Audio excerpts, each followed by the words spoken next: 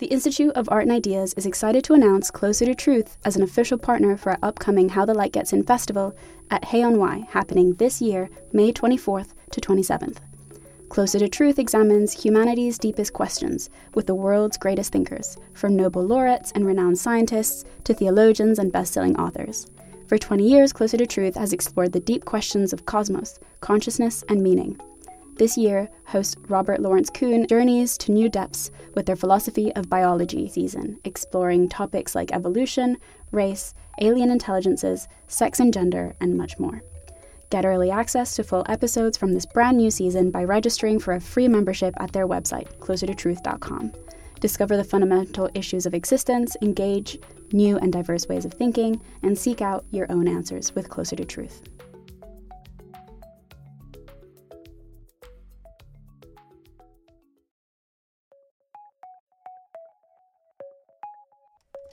Hello. Hiya. And welcome to the Philosophy for Our Times, bringing you the world's leading thinkers on today's biggest ideas. I'm Margarita. And I'm Dan. And today we've got The Shadow of Spirituality, featuring award-winning professor at the University of Toronto, John Vervaeke, professor at the Open University, Sophie-Grace Chappell, and founder of the Skeptic Society, Michael Shermer. This debate took place in 2023 at the How the Light Gets In festival in London, the philosophy festival produced by the team here at the IAI. So Dan, tell us a bit about this debate. Well, this debate questions whether New Age spirituality could possibly be leading us astray. Firstly, it covers the difference between the New Age of spirituality, that is your crystals, energies and vibrations, with the Old Age of legacy religion. And then they bring in some really tasteful points on Wittgenstein and what he thought about spirituality too. Interesting. I can't wait. Now, remember, if you enjoyed today's episode, don't forget to like and subscribe on your platform of choice and visit ii.tv for hundreds more podcasts, videos, and articles from the world's leading thinkers.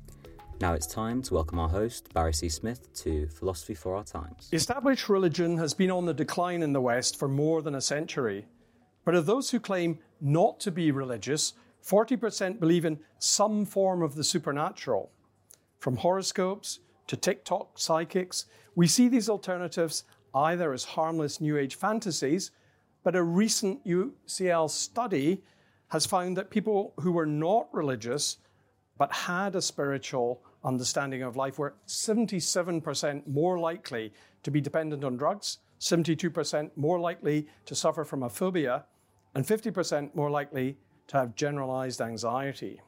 Are New Age spiritual beliefs leading us into a post-Enlightenment dark age? Or was Wittgenstein right when he said the facts of the world are not the end of the matter? And Deleuze, was he right when he said we should bring something incomprehensible into the world? And he certainly tried hard at that, I think. Should we see spirituality and mysticism as a dangerous spiral to dystopia, or a positive outcome that challenges the dominance of scientific truth? Now, with me to discuss this very distinguished panel of speakers is John Vervaeke, who is a trailblazing psychologist and cognitive scientist at the University of Toronto, known for his popular YouTube series, Awakening from the Meaning Crisis. Michael Shermer, who is the founder of the Skeptic Society and also produces this Skeptic magazine, which I encourage you to have a look at. He's also the author of Conspiracies, Why the Rational Believe the Irrational. And then Sophie-Grace Chappell, who is a professor of philosophy at the Open University and the author of Epiphanies, An Ethics of Experience. So highly relevant for this discussion. I'm going to invite each of our speakers to set out their position on this topic. And the exam question for each of them is, are the New Age spiritual beliefs leading us into a post-Enlightenment dark age? So, John Vervaeke, if we could start with you, please. So I think I'm going to do what an academic would do. I'm going to challenge the question. In that I think the New Age spirituality is a confused phenomena. I think there is in it a lot of things going wrong. I think what's going wrong is people are trying to deal with anomalous spiritual, mystical experiences, and we know that on average about 40% of the population has these, or they're hungry for meaning in a way I've tried to articulate, or they're looking for transformation, or they're looking for belonging. And I would make a case that these all have a proper role in a well-lived human life. But I think they're trying to do it in a moribund two worlds mythology that we sort of inherited from the axial age, that is not consonant with the kind of picture that the scientific worldview is giving us. That often leads them into pseudoscience, as they try, often in a very sloppy way, to integrate those two together. I think they also move towards a kind of decadent romanticism in which they try to find alternative faculties that they believe give them special access to reality, as sort of my intuition or my imagination is a magical faculty. And I think these are all very confused projects, and they're part of the way in which rationality and spirituality have been sort of fundamentally severed post the Enlightenment.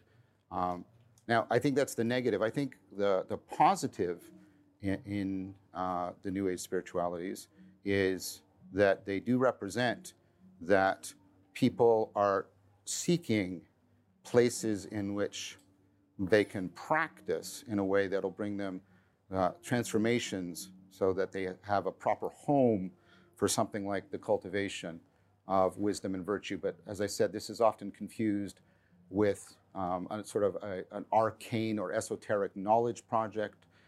It's often confused with sort of weird subcultural political commitments. So I think there's a lot of confusion in this confused phenomena.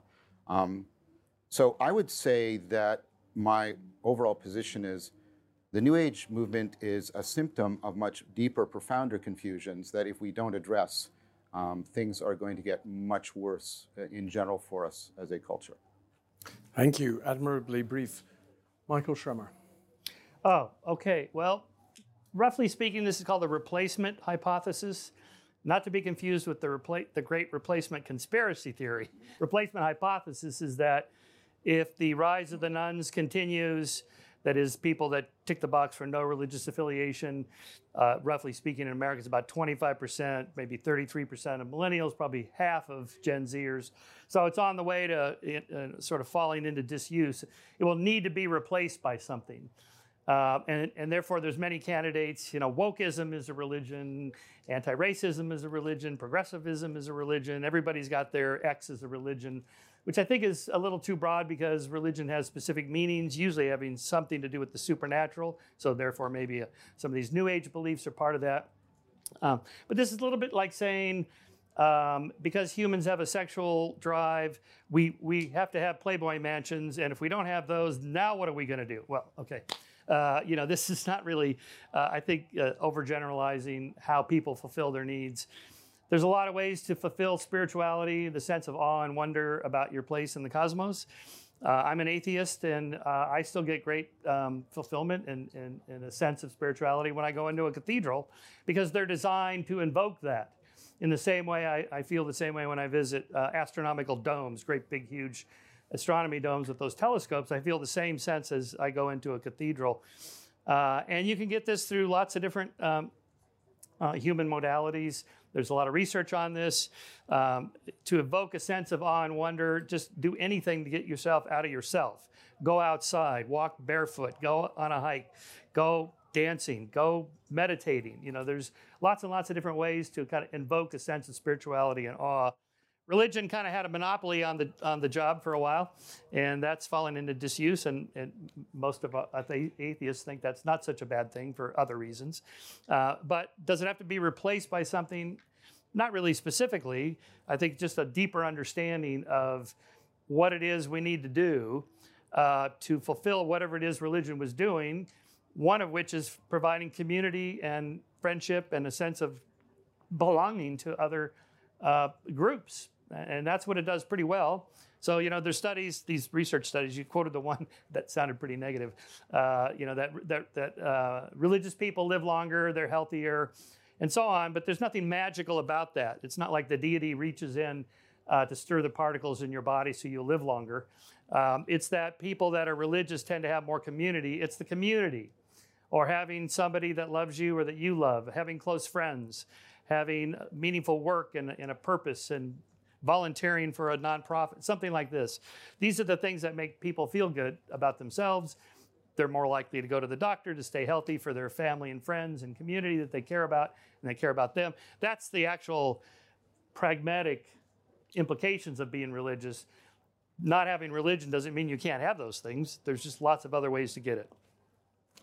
Thank you. So we've got a view that both of you are signing up for, that we're seeking or searching for something. And I think, John, your view is that we're seeking in some of the wrong places. Yes. And that might be a symptom of something else. And Michael is suggesting religion was doing a good job, at least at the level of a practice that brought about community. But without that, or with that on decline, maybe for reasons of doubting the ideology or the theism, he's got strong recommendations about what we should do. So those are two very nicely established positions. And Sophie-Grace Chappell, I now want to hear where you're going to go with this. Well, cards on the table. I'm a Christian.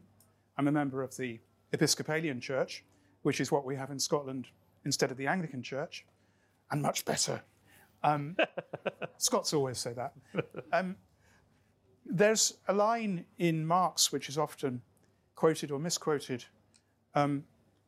Religion comes, Marx says, from the sigh of the oppressed, the suffering of the downtrodden people. Religion, Marx said, is the opiate of the people. It's their way of escaping from unbearable realities that they find themselves trapped in.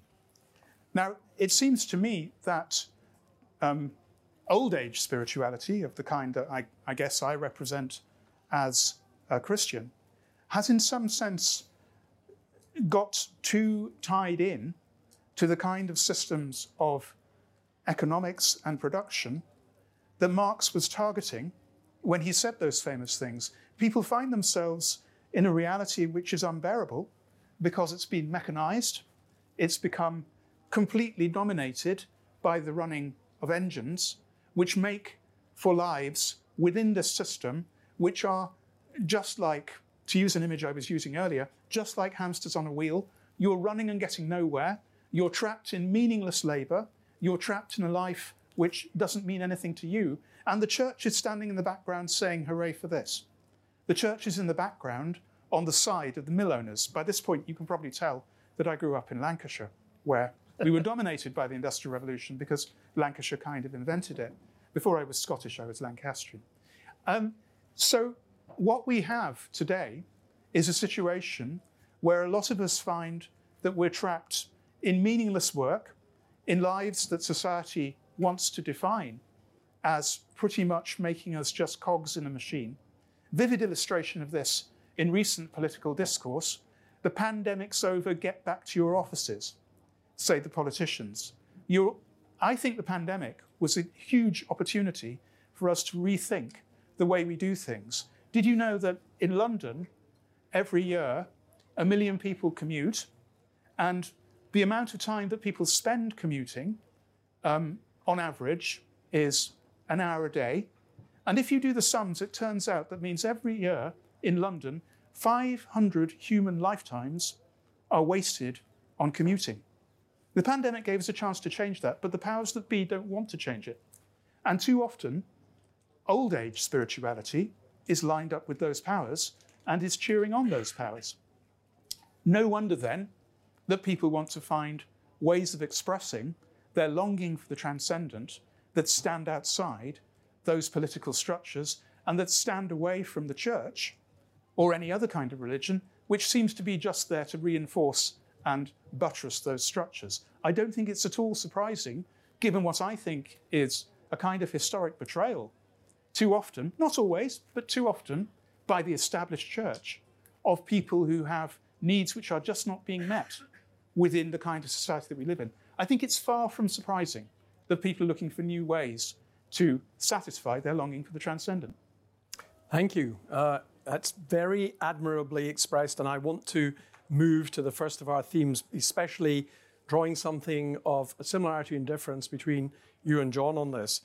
So, I mean, you're critical of the established church and not doing the right thing when meeting the sigh of the oppressed. And instead of turning to the dispossessed, the cheated of sunlight and lifting them up, it's a sense of helping them, consoling them with their misery. But at the same time, you still think there's a role for Christianity of some form, I take it. Well, that's an open conversation. I'm a Christian myself, but if people want to say, well, actually, Sophie, you should be this kind of religious person, or maybe no kind of religious person at all. You should get your sense of the transcendent outside religion. My response to that is, okay, let's talk. Let's have that conversation. Well, let's have that conversation now, because I'm going to try to bring out the contrast with John, because John is doubtful about religion even working on a pragmatic level, because you think it tends to divide us into an idea of different realms, different spheres, where there's something that's not accommodated in the world, something that lies outside it, which is, I think I heard in your first remark, that's troubling you. And we're going to probe that by looking at that sense that the world is not enough, that when we look at it, we're not fully contented. Now, does that lead us to think of something transcendent which has to lie outside the world, or is there a way of finding meaning in the world? And for that reason, not surprisingly, we're going to turn to Wittgenstein, and especially the Wittgenstein of the Tractatus. There he is straining to try to say everything that is the case and not more. And at the same time, we find him needing to say something that can't be said, and needing to say something that he feels is lacking from just the articulation of all the ways things are. So, Sophie-Grace, can you help us by reminding us a little bit of what that yearning in Wittgenstein is, and what the balancing act is that he's trying to do to retain something in the world that answers the spiritual need? Well, at Tractatus 6.4 and following, Wittgenstein famously says that if there is any value, then it does not lie within the world, because the world is just the totality of facts, as he says right at the beginning of the Tractatus. And the form of the proposition, he says elsewhere in the Tractatus, is this is how things stand. This is how things are. And all the facts that you can find in the world are just contingent. And there's no particular meaning in any of those facts. The facts are just the way things are. They could have been some other way. None of them has any intrinsic meaning, because for Wittgenstein, for things to have intrinsic meaning, they would have to be in some deep sense necessary. And necessities for Wittgenstein are unspeakable. They lie beyond the world. They're ineffable. That's why the Tractatus ends. Section 7 of the Tractatus, the first 6 sections, consist of all sorts of logical gubbins, lots of ins and outs, lots of complications, critiques of Ramsay and of Frege and of Russell, all kinds of hardcore logic, techie stuff going on in the middle. But Wittgenstein says in the preface to the Tractatus, this is a book about value, and the most important part of this book is the part that cannot be written, and that is the part about value. So the last words of the Tractatus very famously are, what we cannot speak of, we must pass over in silence. Wovon man nicht sprechen kann, darüber muss schweigen. And what Wittgenstein is saying there, I think actually fits with a history of philosophy where there have been some very highfalutin attempts in writers like Bradley and other 19th century idealists to see value, following Hegel, as something that the world was leading us towards, that was intrinsic in the world, and that can be brought out as spirit came to realize itself. And there's a revolution in Cambridge, philosophical revolution, not a real revolution. It was much more boring than a real revolution, but it was quite exciting if you were a philosopher. So the 19th century approach got overthrown by Russell and Moore and Wittgenstein. And they said, no, the only things we can talk about are the things that actually make sense, the things we can put in propositions. The Tractatus is a book about what you can put into words and also about what you can't put into words. And the tragedy is that everything that matters, you can't say. And if this begins to look a little bit like the kind of anti-capitalist shtick I started with, then it should do. Because what you've got on the one hand is a nice machine of facts which churns and churns and produces logical results, but there's no meaning in it.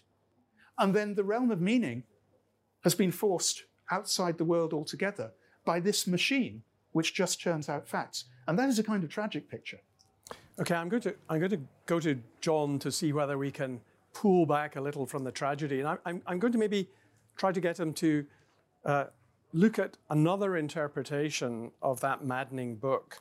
So as you said, if there is value to the world, it's not to be found as another fact in the world, but is there some way in which value still finds a home in the world, that we don't reach for something transcendental in another sphere beyond? And that might be an orientation towards the world. Not another fact, but a way of addressing the facts, attending to the facts, a sensitivity to the way they are. And I wonder whether in your opening statement and your mistrust of people looking for something supernatural, there's room with this Wittgensteinian notion that somehow or other, yeah, we know all the facts that there are if we could, but there's something about our way of approaching them, our attention to them, or maybe our acceptance of them, which is going to answer that spiritual need. Yeah, I was proposing that the distinction between the supernatural and the natural is a kind of reifying of a two worlds mythology that we inherited from the axial age. And it's been with us so long that we come to think of that as the default way in which we should try to understand and express people's experience of the sacred. And I'll use that as neutrally as I possibly can.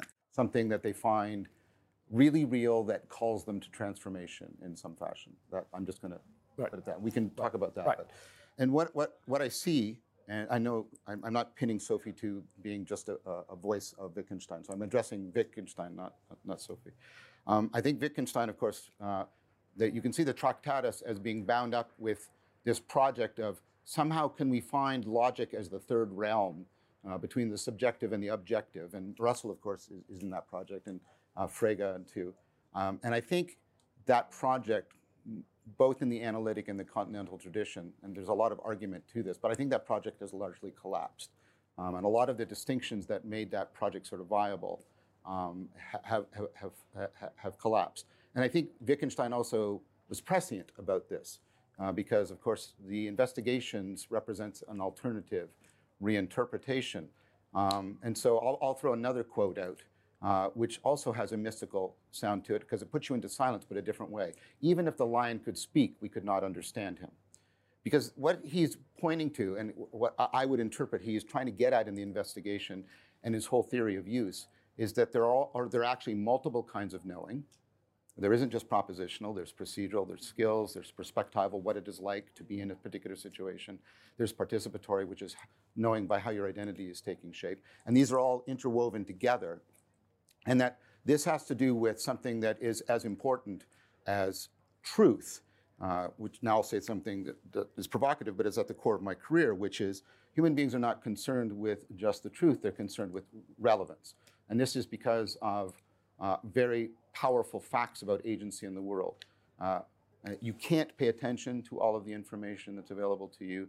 You can't pay attention to all of the information in long-term memory, all the different sequences of behavior, combinatorially explosive. The number of possible moves in even a chess game outnumbers the number of atomic particles in the universe. So one of the projects I've been engaged in at the core of AGI is how do you get a system to zero in on relevant information? And this is what you can't get the system to do. Check everything to see if it's relevant. So that means that human beings are doing this, you're all doing it right now. You're zeroing in on relevant information. Things are obvious to you. Obviousness is not part of physics. But if you don't have a capacity for finding things obvious, you can't do any problem solving, you can't do any knowledge generation. So this finding things relevant, this is what he means about the lion. The lion has a different form of life. It's a different biological organism. So what it finds relevant and salient is going to be very different from us. So even if it speaks English correctly, there might be truth content there, but we won't get the relevance realization of the lion. And we won't be able to connect to the world the way the lion does. And I think that what people are often seeking when they're seeking belonging and meaning, and this is what the research shows, we tend to think of it as purpose. Purpose is only one of the four dimensions, right? There's purpose, there's coherence, there's significance, and there's mattering. And mattering seems to be the one that matters most, that pun is intended, which is people want to feel that they're connected to something that has a reality and a value beyond their own egocentric existence and perspective. Susan Wolf did some excellent work on this. And I think that is because we are not just seeking truth, we are seeking to be connected to it in a relevance-realizing way. And I think what people are therefore looking for are not just propositions or primarily propositions. And I'm going to I'll do quick 2 empirical studies. One empirical study. Okay, 1 empirical study. Okay, so we're actually doing experiments on awe. I'm working with Jennifer Steller, Michelle Ferrari, Junsun Kim, and we're using the overview effect to induce awe. The idea is awe opens you up, it makes you accommodate. Could you just say what the overview effect is? The overview effect is you're looking over like a large vista. You can be looking at the Earth from space. You can be looking over a canyon, right? And you can improve the effect with certain kinds of music, etc. So you can reliably induce awe. And so I thought that if awe was the thing, we should see markers of cognitive flexibility as people open up their cognition. Awe doesn't do that. Right. That's what we're finding. We're trying all these. Awe doesn't do that. There seems to be a missing variable between the awe experience and the proper epistemic relation. The awe has to translate into something like epistemic humility and a reverence for something beyond one's own original view in order for it to translate into something transformative for people. I can't resist telling you that when he was being filmed in The Greatest Story Ever Told, and the director said to John Wayne, "That was very good, but can you say it with awe, John?" He said, "Oh, surely that man must be the Son of God." So awe is not enough. I get that. But I'm wondering whether, if we can just come back to Sophie-Grace for a moment. When Wittgenstein is invoked, the later Wittgenstein, is there a problem nonetheless of a sort of relativism? Because if we get different language games and we're responsive, that relevance is responsive to people's needs, perceptions, and interests. Mm-hmm. I wonder whether there's a real conviction that they are all going to line up for all of us in exactly the same way. Well, I think with the later Wittgenstein, I'm a bit of a heterodox interpreter of Wittgenstein, by the way. Some people think Wittgenstein was always saying the same thing all the way through his career. I think, if anything, the opposite of that. Me too. But I think what happens is that there's not just a flirting with relativism, there's an unabashed openness to the possibility of relativism. And there are a number of ways which you can fight back about that. And the lion that we could not understand if it could speak is one of the ways. We just recognize that some other beings perhaps have completely different lives from us. But the fundamental move, I think, that gets the later Wittgenstein out of the early Wittgenstein is at the beginning of the philosophical investigations, where Wittgenstein comes back to this question that Tractatus is all about. What is simplicity? What is it for something to be a simple entity, a basic building block of existence? And Wittgenstein's answer to that in the Tractatus is logical atoms, whatever those are. And Wittgenstein admits that he doesn't know. But there must be something that is the logical atom, he says. In the later Wittgenstein, in the investigations, he says, well, what do you mean by simple? What do you mean by fundamental? Fundamental for what purpose? And it's that question, I think, that launches him into the exploration of the possible variety, indefinite variety, of forms of life that the philosophical investigations is all about. Thank you. We're going to move on to the second of our themes, and I want to bring Michael in here in particular. So we're wondering whether the New Age spirituality is a step towards a dystopian dark age, or whether people just feel there isn't enough to have a very good science and a very good explanation of what's going on around them.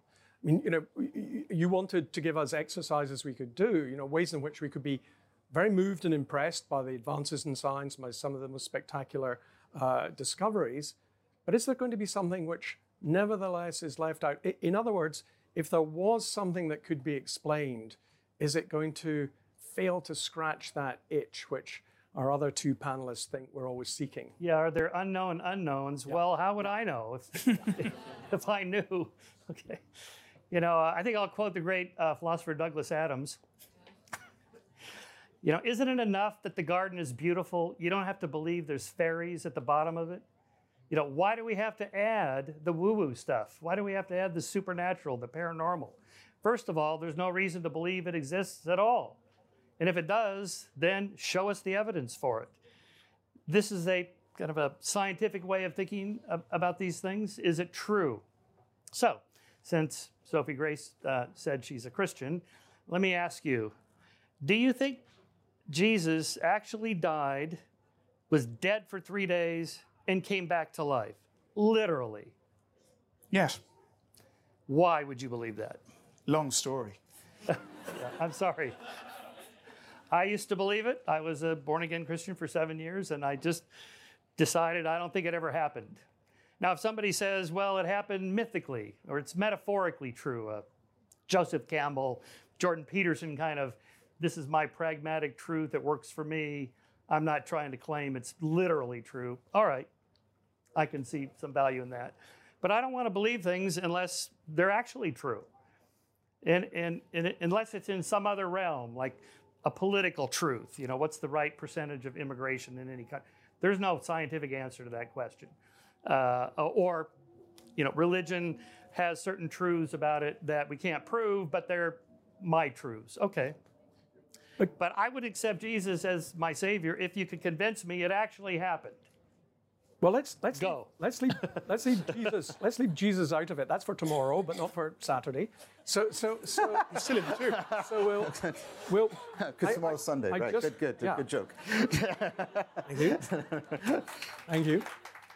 But I want to press you on whether that's the alternative. So we've got things we can explain and we believe are true, or you point to something which you think is very hard to swallow and hard to accept. What about things which are not thrown up by science alone, but thrown up by, say, philosophy? You know, take the question, why is there something rather than nothing? Yeah. Now, that's not something that we really think the scientists are going to come along and say, here's the answer. Well, scientists do have answers to this question. They talk about something coming from nothing all the time. Photons of light come out of atoms from nothing. I don't understand it, but you know, it has to do with quantum physics. Don't they come out of strings? Well, okay, so what's a string? All right. My favorite answer to why is there something rather than nothing is the rabbi who said, you people, even if there were nothing, you'd still be complaining. Exactly. So, you know, first of all, science is just a branch of philosophy. It's just an empirical way of testing hypotheses. Of course, there's rationality and logic and all that for reasoning your way to certain conclusions. But isn't it okay to just say, we don't have definitive answers to ultimate questions? What was there before the Big Bang?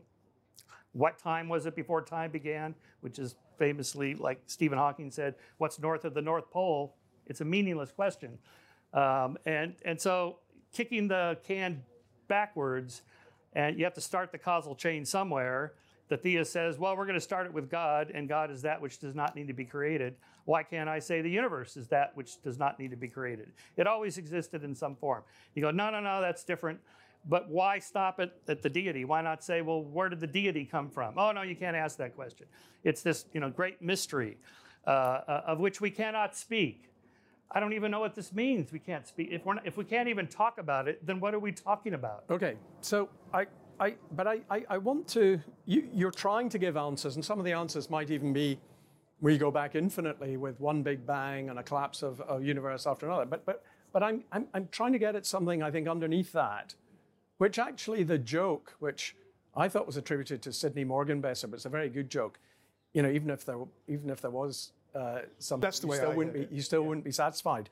I think there's something quite deep about that joke, because insofar as you're attempting to give us answers, people think, okay, maybe I'll buy that, but it's not answering the need I have for feeling that there's something here which I can't quite land, I can't quite bring myself to get hold of. And maybe that it's inexplicable and that it still eats away at you or haunts you is part of what people are moved by here, no? Well, isn't that not the drive behind the scientific quest to understand things? I just got to know. And we're never going to get there. There's always going to be more unknowns, and that's okay. And, you know, there's a cognition problem with uncertainty. It's not comfortable. But why fill the gap with something that may not be true? Why not just say, I don't know what the answer to that is yet. Maybe we'll find it out. Maybe you'll figure it out. You're a grad student. You know, something. Or maybe we'll never know. But I'm going to come back to Sophie-Grace about this, because I think you could say, oh, we never know and I want to, or maybe we'll find it out later. But there's a sort of paradox here, which is if we can find it out, it's not really answering that need for something that lies beyond us, which I think you were hinting at earlier on. Yes, I mean, the longer version of my flippant response, long story, The longer version, a more serious version of that, is actually another bit of Wittgenstein, where he says, for these facts to be of religious significance for you, they would have to occupy a completely different place in your life. And that's why it's a long story, because it doesn't suffice for faith in any religion, not just Christianity, but any religion, or indeed any new spirituality. It doesn't suffice for faith in that you should believe a set of facts. And in that sense, I don't believe it is about a set of facts. It's about an existential orientation to what you take to be facts, which, as a matter of sober history, may or may not have happened in the historical record. So you are constantly attempting, at least I think if you're sane and critical, you're constantly attempting to keep your mind open and to say, well, let's go on talking. You have this very different perspective on religion from me. I would want to say to someone like Michael that a lot of the time you're just pushing at an open door, because that's not what it's about for me, being a Christian. That's not where it comes from. And I imagine for people who embrace new spiritualities, it's not where they're coming from either. It's not about bald facts. I mean, as if, sort of cosmic parking tickets are issued. Look, I've got the parking ticket. Here's the proof. It just doesn't, from the inside of faith, it just doesn't feel that way at all. So does it also have to have some implication for how you live your life and what you're going to do? I mean, I'm thinking about, since you brought it up, the overview effect. When the Apollo 8 astronauts sort of scrambled to their camera and took the picture of Earthrise, they felt changed forever. And so many astronauts come back and talk about the fragile blue planet, and they start being environmental campaigners and so on. Is it that it's not just a wow moment, but it actually has to change the course of their way of living, commitments, things that are going to structure their life? Yeah, I mean, I'm sort of critical of this idea of trying to dichotomize sort of cognition and affect and separate them from each other. And awe is just an affective thing, and then cognition is about sort of pure knowing. Even in our attempts to give very sort of matter-of-fact explanations, we face these issues of relevance. So if I ask you what caused the sinking of the Titanic, you give me different answers according to what is relevant to you. It was the hitting the iceberg, the fact that Britain was competing with America, the fact that the British steel had impurities and in that cold water. And what you end up doing, and this is a philosophy of science thing, you end up saying, you know what caused any event? The entire previous history of the universe, which doesn't explain anything. Yeah. So all of our explanations are choices of relevance, of intelligibility. And then I would say to Michael, I think philosophical questions like why is there something rather than nothing, yes, they have been interpreted as sort of causal questions, but they can also be interpreted as ontological questions, right? Which is a question like, well, what is the relationship between the intelligibility of things and the reality of things? And this is a way in which some philosophers like Heidegger wrestled with this question about why is there something rather than nothing. He wasn't concerned about what's the origin. He was concerned with how is it that meaning and being fit together so that we can live the kinds of life we live. And I think those questions are properly philosophical in that answers to those questions are presupposed by science. Science presupposes intelligibility. It presupposes that we can find relevance. It presupposes that we make judgments of significance. And there's two threats to that. There's ignorance, we don't know, and that's knowledge addresses that, and we gather evidence for our knowledge. But there's also foolishness. There's ways in which the fact that we have to pick out what's relevant and significant, which always means we're ignoring that while we're looking at, this is how you get all the framing effects, right? You get framing effects and you get confirmation bias, right? These are all, every bias is actually a heuristic. That's what the no free lunch theorem is basically showing. What I'm saying is, right, people are always prone to self-deception in which that relationship of connectedness to the environment can be severed, can be undermined, can be warped and twisted. And so they need ways of intervening below just their beliefs. They need skills, they need traits of character, they need ways of connecting with other people. You take a standard reasoning test that everybody reliably fails on, like the Waste and Selection test, 10% success rate, robustly replicates. You replace it with 4 people who are allowed to talk to each other, and the success rate goes from 10% to 80%. There's something going on there, right? And there's a lot of machinery that's going on that is not about knowledge overcoming ignorance. It's about wisdom overcoming foolishness. And I think what the functionality of religion was around that wisdom cultivation. And I think because of the Enlightenment, it got messed up with, oh, well, we're making special knowledge claims and things like that. So I don't know if you have to pin religion on a quest for the inexplicable. I think you have to, I think a better term for me is something like people find aspects of their existence ineffable because skills aren't propositions, virtues aren't propositions, traits aren't propositions. They all have different measures of realness. Right. And people are seeking that. Yeah. And I don't think you have to pin this quest for connection to the ineffable, to the inexplicable. I'm not denying that it has happened, and I'm happy for the skeptical critique of that. Yeah. But I don't think that's a necessity for spirituality. That's very useful. And it's going to connect us to the third theme about whether we might outgrow spirituality. Maybe because something else is satisfying us. Maybe because we understand now what we should be targeting and not looking for those propositions or appearances in another realm. And Sophie-Grace, I want to... Can I just do one correction? I didn't say don't look for them. I said don't exclusively focus on. Right. That's a very important difference. Important, yeah. And we're all about distinctions because we're doing philosophy. So that's good. But Sophie-Grace, I want to bring you to a third part of Wittgenstein, which I think is relevant here, which are the works that he produced in the sort of intermediate phase, and especially his remarks on Fraser's Golden Bough, which is sort of not much read by people except Wittgenstein scholars. But there, he's concerned with the nature of explanation. And he's asking, what do we want from an explanation? What will satisfy us? And sometimes the answer is, you've got to persuade people there isn't an explanation, even when they really want one. So he's got this very nice remark where he said, to the man who has lost in love, what will help him? An explanation? ? Clearly a question to which the answer is no, not an explanation. How about a girlfriend? Just, well, I think or one thing at a time. You got to get over something before you go to the new, but there we go. But there are other cases which I think are very relevant here, because when people are about to go into an epileptic seizure, there's a massive storm, neuronal storm across the corpus callosum, and they often speak of a feeling of imminent revelation, a feeling of, I'm going to understand something. And maybe what we have to do in that spirit of Wittgenstein is say, I know it feels like that, but there's no explanation of that feeling of imminent revelation. It's just a neuronal storm.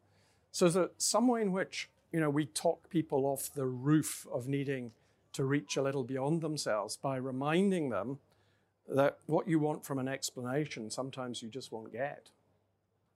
Well, there's a lot there. There's a nice saying that philosophers sometimes quote to each other, that the conclusion of an argument is the point in the argument where you stop thinking. And there can be a certain amount of truth in that.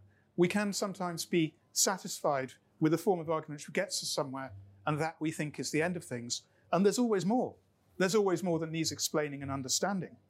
But I don't think I want to talk people down off the roof of wanting more. I think I want to give them wingsuits. Right. I mean, there are some times where we want more, but again, we want more, and maybe it's a deep understanding to want more. There's a great remark, and I want to come to Michael with this. There's a great remark that Wittgenstein has when criticizing Freud. Now, a lot of the criticism of Freud is postulating an unconscious, hidden elements. What causal part are they playing? And that's not the criticism that Wittgenstein makes of Freud. Wittgenstein says, when we've had a dream and we've woken from it and it haunts us, he thinks Freud's offering you the wrong explanation. He's trying to find something in your past that caused that to be in the dream, whereas what we actually want to know is, why does that haunt us all day? And he says this very nice thing, which is a conceptual answer. He says, what we really want from dreams is to know how they end. That's what we want. Now, we're never going to have that, but is there some sense in which we can both content ourselves that the science will tell us there's no explanation to be had here, but we'll get a kind of conceptual understanding of why we're asking those questions, what we need from them? Yeah, okay, I'll just cite an empirical study done by Clay Routledge, who you probably know studies meaning and purpose and so forth. Anyway, he did one study where he had theists and atheists, and then a measure of high versus low need of spirituality. These are just kind of self-report scales. And so people that were theists, and the question was, do you believe in space aliens? That is, are there aliens out there? Have they come here? And the theists, whether they were low or high in spirituality, tended to be skeptical of aliens. The people who were atheists, who had a low need of spirituality, were equally skeptical of aliens. But atheists who had a high need of spirituality scored much higher on believing that there are aliens out there. Anyway, Clay's conclusion to this, which was something like, the aliens are filling the void of God. Something like a super advanced extraterrestrial intelligence that can do pretty much everything Yahweh can do. That would be the same thing, indistinguishable from God, something like that. All right, but what I want to know is, are there actually aliens out there? Have they actually really come here? And that's a separate question from what Clay was after, which is what we're talking about here, is why do people believe in anything? If there's no evidence for it, that's when you go into the, well, why did they believe? And we can't define it. We can't talk about it anymore. It has this kind of ephemeral sense to it. It's either real or it's not. And if it's in some other realm that we'll never know the answer to it, like maybe the hard problem of consciousness or free will or God's existence or why is there something rather than nothing, maybe those are in that other realm. And the search is more fun and interesting, and finding the answer would be like, oh, it's like finding out how the magic trick is done. Oh, that's how they do it? But I'm glad you bring up the hard problem of consciousness, because there's something that hasn't escaped all of us about people who are excited by that issue, and indeed by people who are very excited now by technology and AI and a kind of urge to have more technology in their life. Here's some of the things they say. I wonder if I can upload myself onto the cloud so I can be disembodied. I wonder if, having replicated myself, I can live forever. And maybe there's a higher intelligence that's actually controlling all of us. Where have we heard these things before? So it's very interesting that the tech bros have, as it were, rediscovered some of the same tenets. It is kind of a theology. heaven. Yeah. Well, you know, if you are a Christian and you believe when you die you're going to be up there with Jesus, what's up there? Is it your body? Is it your soul? Yeah. I say the same thing to the mind uploading people. What's going up there? You know, you scan your connectome and you upload it to the cloud. You're still here. You know, the point of view self is still right down here. That's just a copy. So do you believe that it's a copy of you up there afterwards, or is it actually you, and what does that mean? Well, I think that what I believe about eternal life is that I don't know very much about it, but the hope and the promises there in the faith that I hold. So we'll see. Well, I'm kind of hoping I get to see you. But this is getting more and more like tomorrow's subject, Sunday's subject. I wanted to say something else about science and explanation. And I think one of the taproots of mysticism, one of the taproots of spirituality, is the inexhaustibility of reality. Mm-hmm. Yeah. That is to say, there's no end to the depth and the interest and the enlightenment that we can find in the reality around us, which I don't believe, incidentally, is divided into the natural and the supernatural. I don't really embrace that distinction. So reality is inexhaustible. What runs out is current science. Not possible science, but current science. Right. There we must end. So will you join me in thanking John Vervaeke, Sophie-Grace Chappell, and Michael Shermer? Well, that was an interesting talk. Wasn't it? Thank you for listening to this week's episode of Philosophy for Our Times. If you enjoyed today's episode, don't forget to like and subscribe on your platform of choice, and visit iai.tv for hundreds more podcast videos and articles from the world's leading thinkers.